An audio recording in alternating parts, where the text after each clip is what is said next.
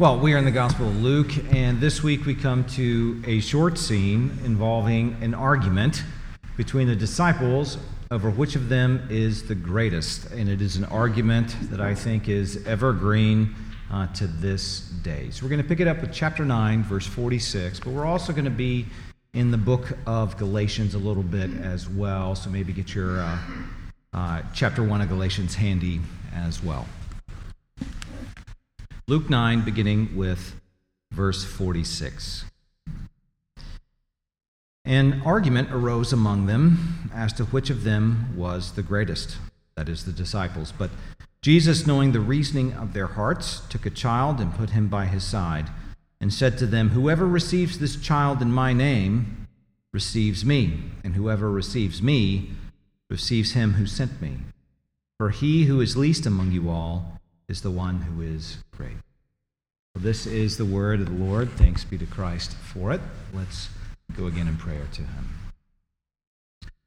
Heavenly Father, we give you thanks for this word about Jesus, and we pray that through your Spirit we might see him more clearly, we might grow more fondly for his voice, and we might do what he commands.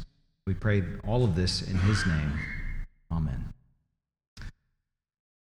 Well, last week, right as the crowds, the passage right before this, right as the crowds were astonished over the majesty of God, that is his kingliness, on display in Jesus as he rebuked a demon and healed the boy who was tormented by that demon, right in the middle of that, Jesus turned to his disciples and said, "Let these words sink into your ears. The Son of Man is about to be delivered into the hands of men."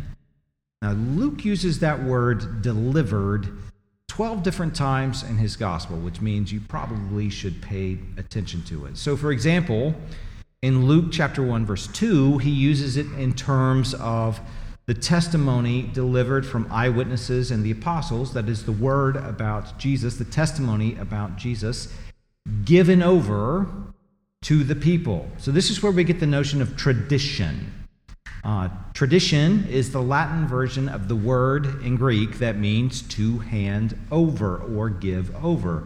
So though modern people tend to scoff at certain notions of tradition, our calling as the people of God is actually to tradition, to hand over, to deliver the word about Jesus to each successive generation. So the heart of this church's tradition has been and will continue to be Jesus, as taught by the Old and New Testaments.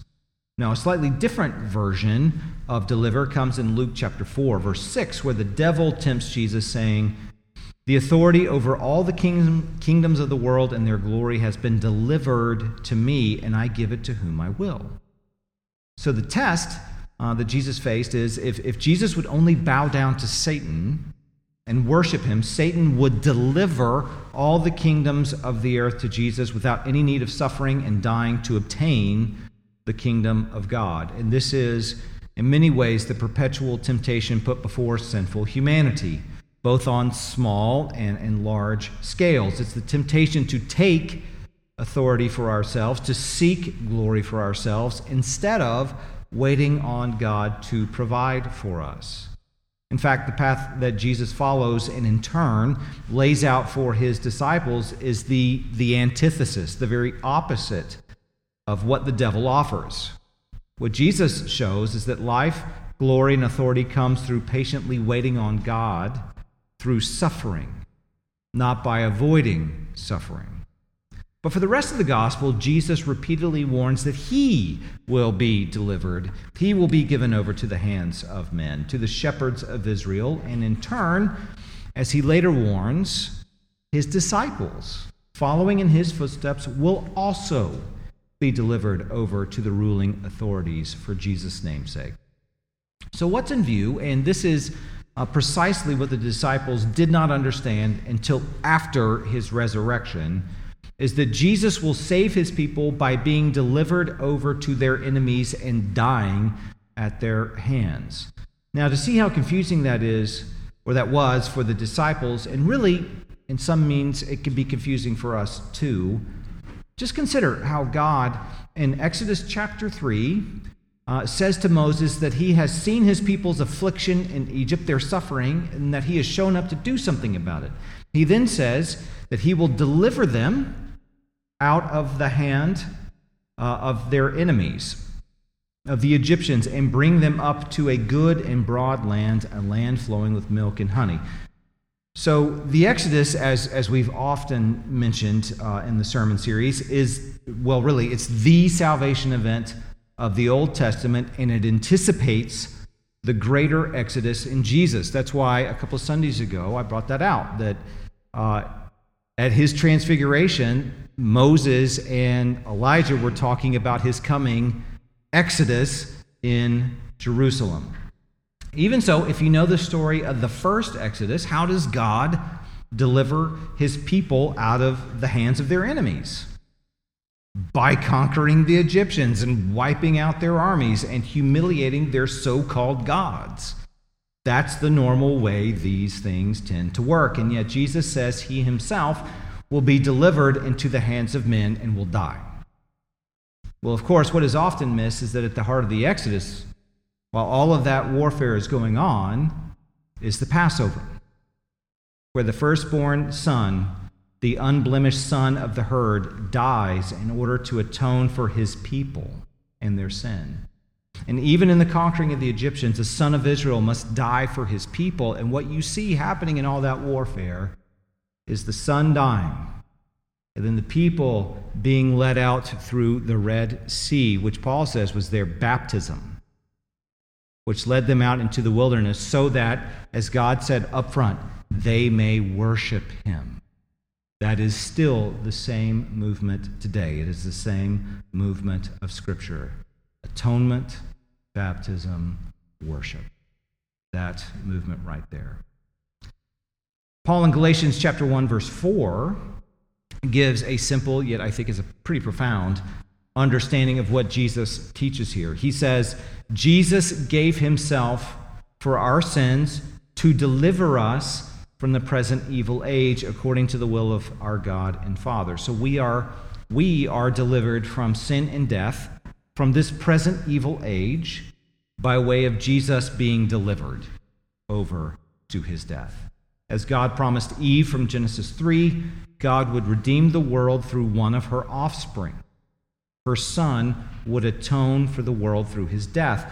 This is what is known as the Great Reversal.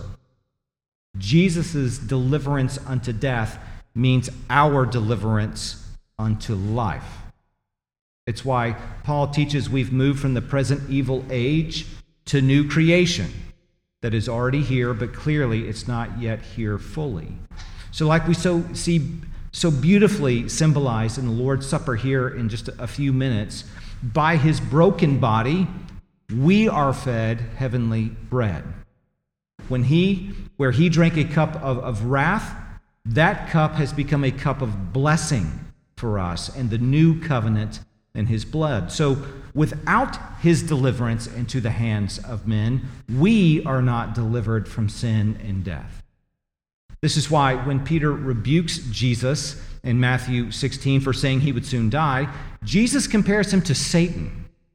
Satan, as we've already mentioned, wanted Jesus to steer clear of the cross, to steer clear of delivering his people through his death. Luke in our passage then tells us that the disciples did not understand any of this saying, and it was concealed from them so they might not perceive it.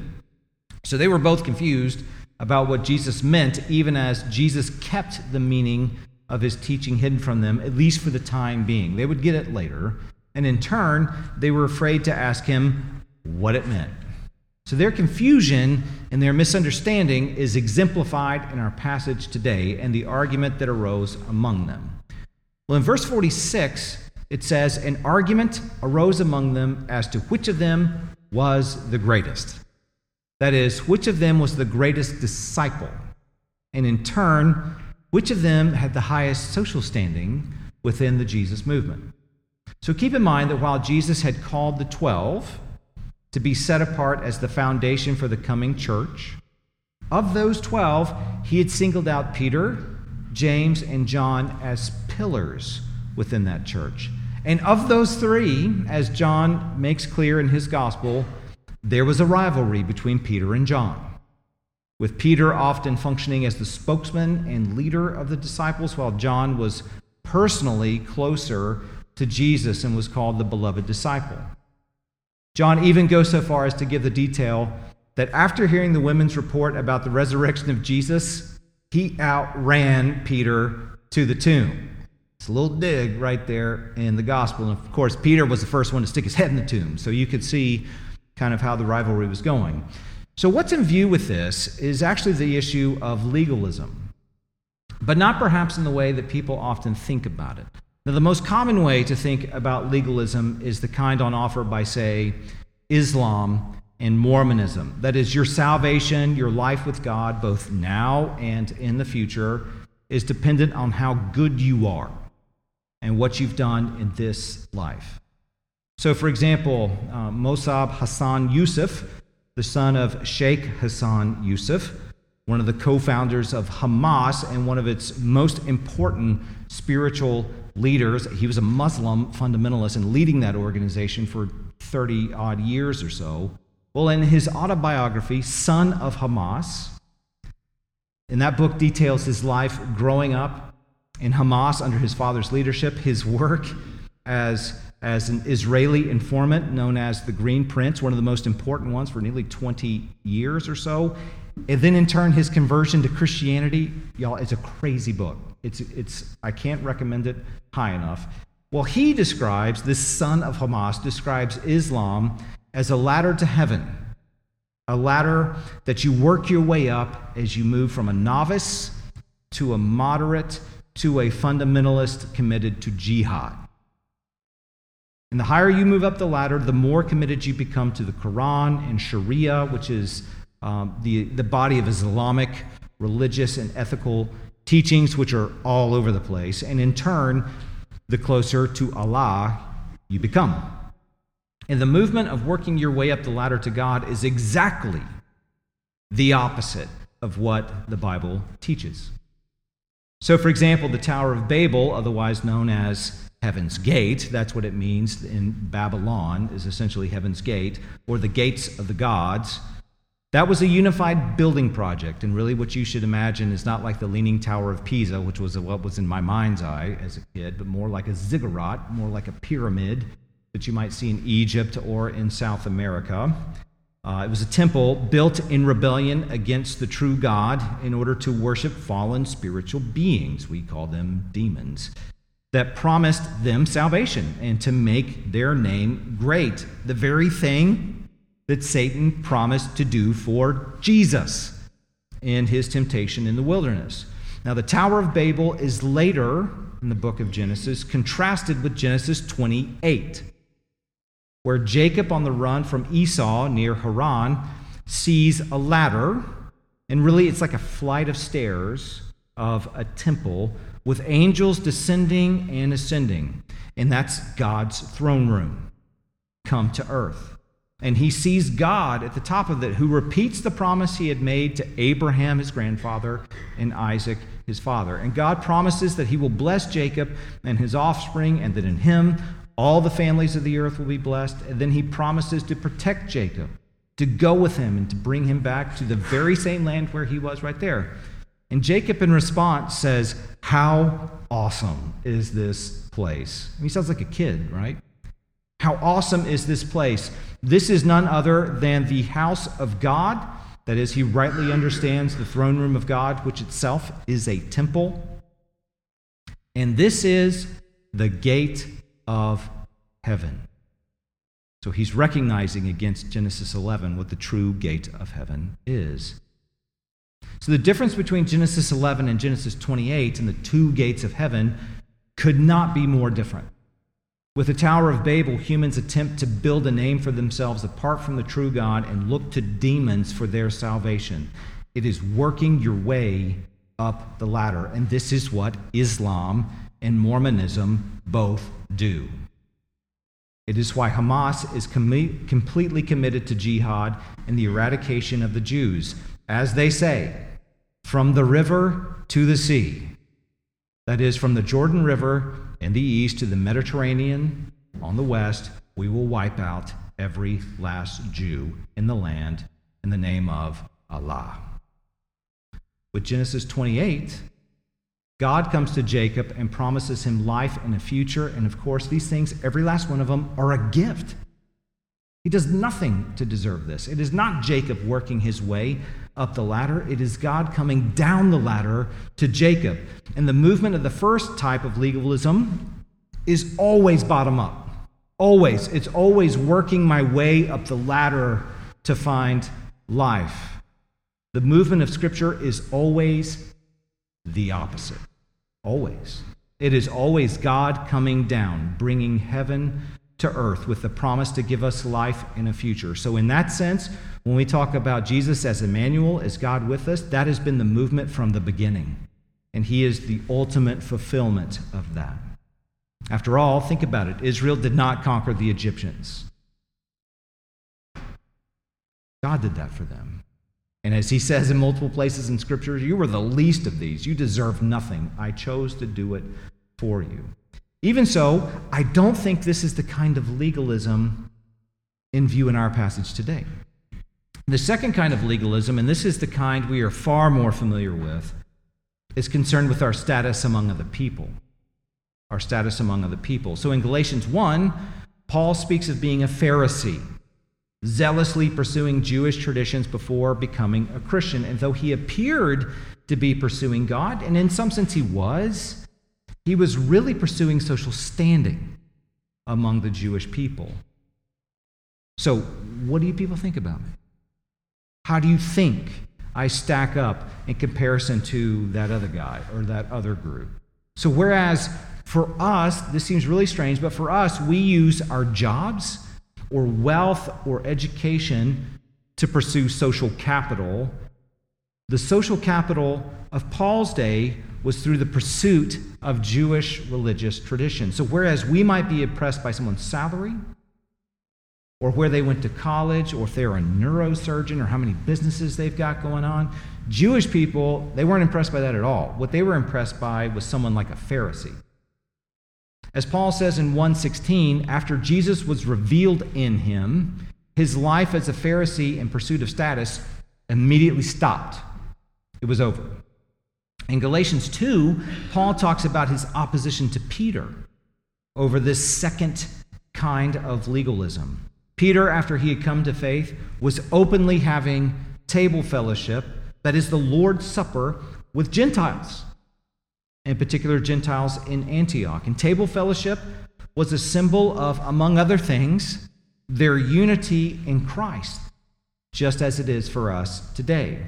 So when we partake of the Lord's Supper together, among other things, we give our assent to the belief that all of us who are eating are unified by the same Lord and share the same Spirit, and therefore we are one body. This is why the Lord's Supper is never a private meal, ever, but is rather given to the people of God to be had together. Now, before coming to Christ, and this has nothing to do with the actual law, but rather Jewish cultural traditions, Jews, including Peter, not only would they not go into a Gentile home, they wouldn't eat with Gentiles. And you can see this at work in Peter's life in Acts 10 with Cornelius, where he struggles against God on this very issue. The gospel, you see, purposely brings Jews and Gentiles together, and since Acts 10, Peter had learned to live out the radical implications of the unity of the gospel until Jewish Christians from Jerusalem showed up in Antioch, and they began to apply social pressure. And Peter, in response, denied the gospel by refusing to have table fellowship with Gentiles. That's what Paul condemned him to his face for. And this had nothing to do with how Peter thought God saw him. It was about how other Jews saw him. So this second kind of legalism is not about our concern for how we look in God's eyes. And I seriously doubt at this point in Peter's life that he actually believed circumcision saved anyone. He knew better. No, it's It's how we look in other people's eyes. It's our social standing. It's how we measure up. It's the reason Paul gives in Galatians 6 for why Jewish people outside the Galatian church were pushing. They were pushing circumcision on the Gentiles in that church by telling them, that's how it works, by telling them they didn't fit in with what counts as a proper Jew. The Jewish Christians were creating social capital for themselves. We are greater disciples than you. You literally have not made the cut. It's just like when so-called popular people today, create barriers or distinctions for other people. Oh, you're not one of us. You're not one of us. You're not invited. And because of that, sorry, but we are better than you. To put it still another way, when people feel guilty for skipping church or not spending time in God's Word or not coming to Bible study or whatever, and then give voice to it, it's typically not because they're worried about what God thinks of them. It's rather because they don't want to look bad among other Christians. Now, if they were really, really worried about what God thought of them, they might be praying 5 times a day like a Muslim does in order to work their way up the ladder, but that is not their concern. So as you can probably imagine, arguing over who is the greatest completely misses or perhaps ignores Jesus' coming death and his call to take up a cross and follow him. Verse 47 says this, Jesus, knowing the reasoning of their hearts, took a child and put him by his side. Now that Jesus knows their thoughts and motivations ties back into Simeon's prophecy about Jesus when he was an infant in the temple in Luke chapter 2. That it says there that Jesus would reveal the hidden thoughts from many hearts. And what's so often hidden from view, and sometimes we don't understand or know even our own hearts very well, God knows, and he often reveals it for our good.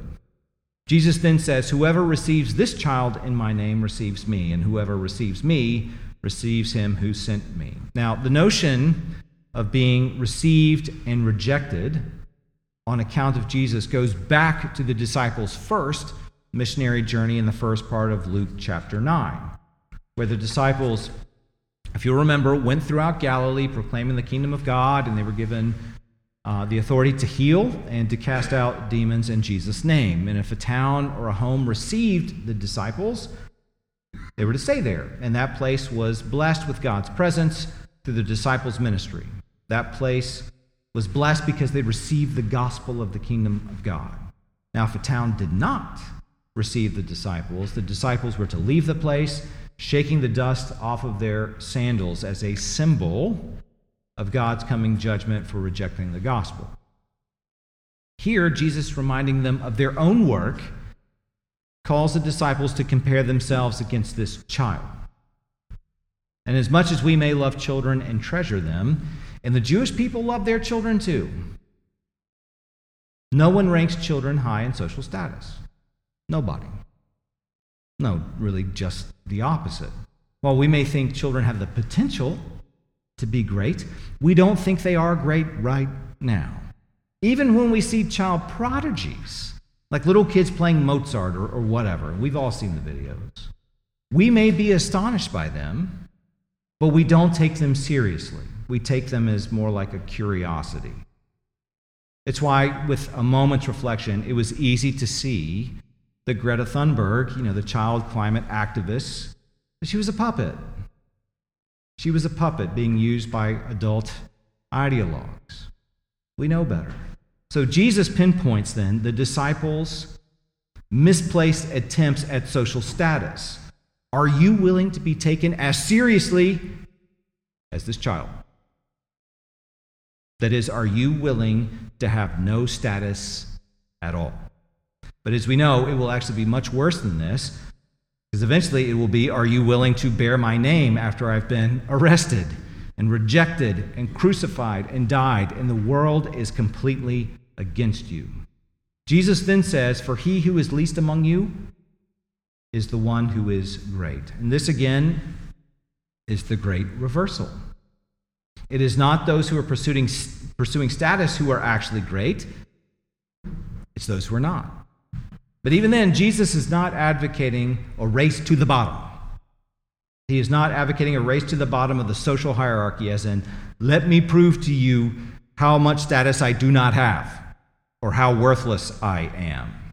So, for example, in some Christian communities, good social status comes by way of people thinking that the things like church attendance and knowledge of theology and volunteerism, or you're here every time the church doors are open or whatever, that's what it counts as. That's what's good. There are churches in our county that pride themselves on being exactly this kind of church, and they thank God that they are not like those other kinds of churches. In response, and I think our church has been guilty of this from time to time, instead of giving in to that kind of legalism, we go the opposite direction and pursue our liberty, otherwise known as licentiousness. As in, we have a license to drive, and so we're going to drive the wheels off this car. So whereas those other churches are teetotalers, we not only drink, we brag about it. We brag about it and make it a feature of our church. Whereas they refuse to use certain words, we'll drop those words for shock effect. Watch this. So legalism and licentiousness are two sides of the same problem, and they assume the same thing. Status within the Christian community is based on what we do or don't do. What I think Jesus hints at here, though, is that it absolutely is not. And he hints at it by use of that phrase, in my name, which Paul later develops more fully in his letters. So consider what Paul says in Galatians 2:20. He says, I have been crucified with Christ. It is no longer I who live, but Christ who lives in me. And the life I now live in the flesh, that is in his body, I live by faith in the Son of God who loved me and gave himself for me. So if you belong to Jesus, you were really and truly crucified with him at Golgotha. That's what Paul says. You have been atoned for. The law no longer has a hold on you. As was promised with the new covenant of Jeremiah 31, God has given you a new heart with his law written on it. Or as Paul says, God was revealed in me. That means in turn that you are actually and truly united to him right now through the Spirit, and you've been given a new identity, a whole new being in Christ. So Paul is not being figurative when he says you are in Christ. It's literal. The same is true for the use of the phrase you are a new creation in places like 2 Corinthians 5. It's not a metaphor. It's not a metaphor for some kind of spiritual growth. No, he actually means that though you are waiting on the resurrection of your body, you already are a new creation in Christ, and you are already participating in Christ's life and the life to come. This is exactly what he has in view in Galatians 3, when he writes, For in Christ Jesus you are all sons of God through faith. For as many of you as were baptized into Christ have put on Christ. So this life and the status we have as sons and daughters, it's a gift. It's not your creation. It's not something you cultivate. That's what the Galatians were trying to do through circumcision, even though they had already been baptized into Christ. That's what the disciples were arguing when they debated, who is the greatest? I think it's me. Not you, it's me. When you are in Christ, you are no longer an isolated individual separated from God by your sin. No, you are literally Paul in Christ, or Rob in Christ. And there is no you without him. The old life is gone. The new life has come. So being a Christian is not like putting on a costume at Halloween. It's not, one more outfit we wear alongside all other outfits. So often Christians read Paul as saying, through Christ you've been forgiven and atoned for. Now go do good works. And by the way, here's the Holy Spirit that kind of functions like the force to help you on your way. That you're able to do good at all, that you have begun to desire to keep the law, is not your work. It is Christ that is at work within you. There's no good thing you do apart from him. And this is precisely what Jacob saw in Genesis 28. So then, when you think about both forms of legalism, the kind that tries to pursue salvation through good works like Islam, and the kind that pursues social status like Paul was doing, neither of them makes sense with the gospel. So go back to what Paul says earlier in chapter 3. If you were baptized into Christ, then you put on Christ. You're no longer marked out as belonging to the world or to yourself. You don't have to justify anything about yourself. There's nothing to prove, nothing to gain, no status to keep up. No, you are not your own, but instead you belong, body, heart, mind, soul, every last cell of your being, to this God who indwells you. So the debate over who is the greatest is nonsensical in the kingdom of God. It makes a whole lot of sense in the world. But in the kingdom of God, no sense. No, you are in Christ, and Christ is in you. And because of that, you together, us together, are the sons and daughters of God. Now, to be sure, we're all given different roles. But that has nothing to do with our status. We are all in Christ and share in his glory. It's the difference, and I talked about this a year ago, but I think it's worth talking about again. It's the difference between success, who is the greatest and where do I rank, versus significance, as in I am Rob in Christ. It's the difference between living for self, hey, let's build a gate to heaven, and living for Christ. And success, it looks like trophies. It looks like winning. It looks like chasing after your dreams, and maybe you get them. It looks like the diplomas on my office walls. And you know what? In a certain sense, those things are fine as far as they go. It's what we think those things do for us, however, in creating value and worth, and in turn how we use them to rank ourselves against other people. That's the problem. Significance, on the other hand, is looking to be of value and use to others. It's putting other people ahead of yourself. It's why Paul, when he speaks about humility as one of the defining features of the people of God, that's Philippians 2, he begins with how Jesus, the King of Kings and Lord of Lords, did not pursue glory or honor. He did not need to bring attention to himself or fight for his status. No, he humbled himself and faithfully submitted his life to God the Father, waiting on God to glorify him instead. And he did it for us in our salvation. This is exactly what Jesus was teaching his disciples by comparing them to a child. Now, of course, success and achievement, they do give a fleeting sense of self-worth and value. It's why we absolutely love trophies. But in the end, nobody really cares. Nobody who walks in my office ever mentions my diplomas, except other pastors. And with time, I found, you know what? I'm glad I got them, but I don't really care. I don't really care. And I used to care a lot. Being in Christ has given me more meaning and contentment and satisfaction through significance than I've ever gotten through awards or social standing. And that significance, it's come through things that the world would never hold up, ever hold up as a trophy. Things like, say, changing a blowout diaper. Where's the trophy in that? Or holding people's hands who are in pain or close to death, or coaching kids who are of infinite value to God, but perhaps will not go on to professional or collegiate athletic or musical careers, and in turn, they will not and they absolutely cannot improve my resume, like the Jewish Christians were trying to do with the Gentiles in Galatia through circumcision. As Chad Bird put it, names are written in the book of life, not resumes.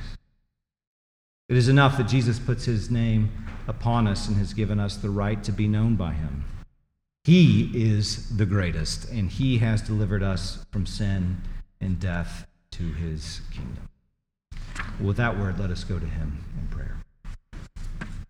Heavenly Father, we give you thanks for the life we have in your Son's kingdom that came not through what we could offer, not through the good works we could pursue up the ladder, but by your gift of grace in your Son. Thank you for him, and thank you for the Spirit that was poured out among us. that we have life, that we're united to him, that we are no longer isolated, we are no longer on our own, but belong body and soul, heart and mind to our Lord and Savior, Jesus Christ, and in turn we belong to each other. I pray all of these things in Jesus' name. Amen.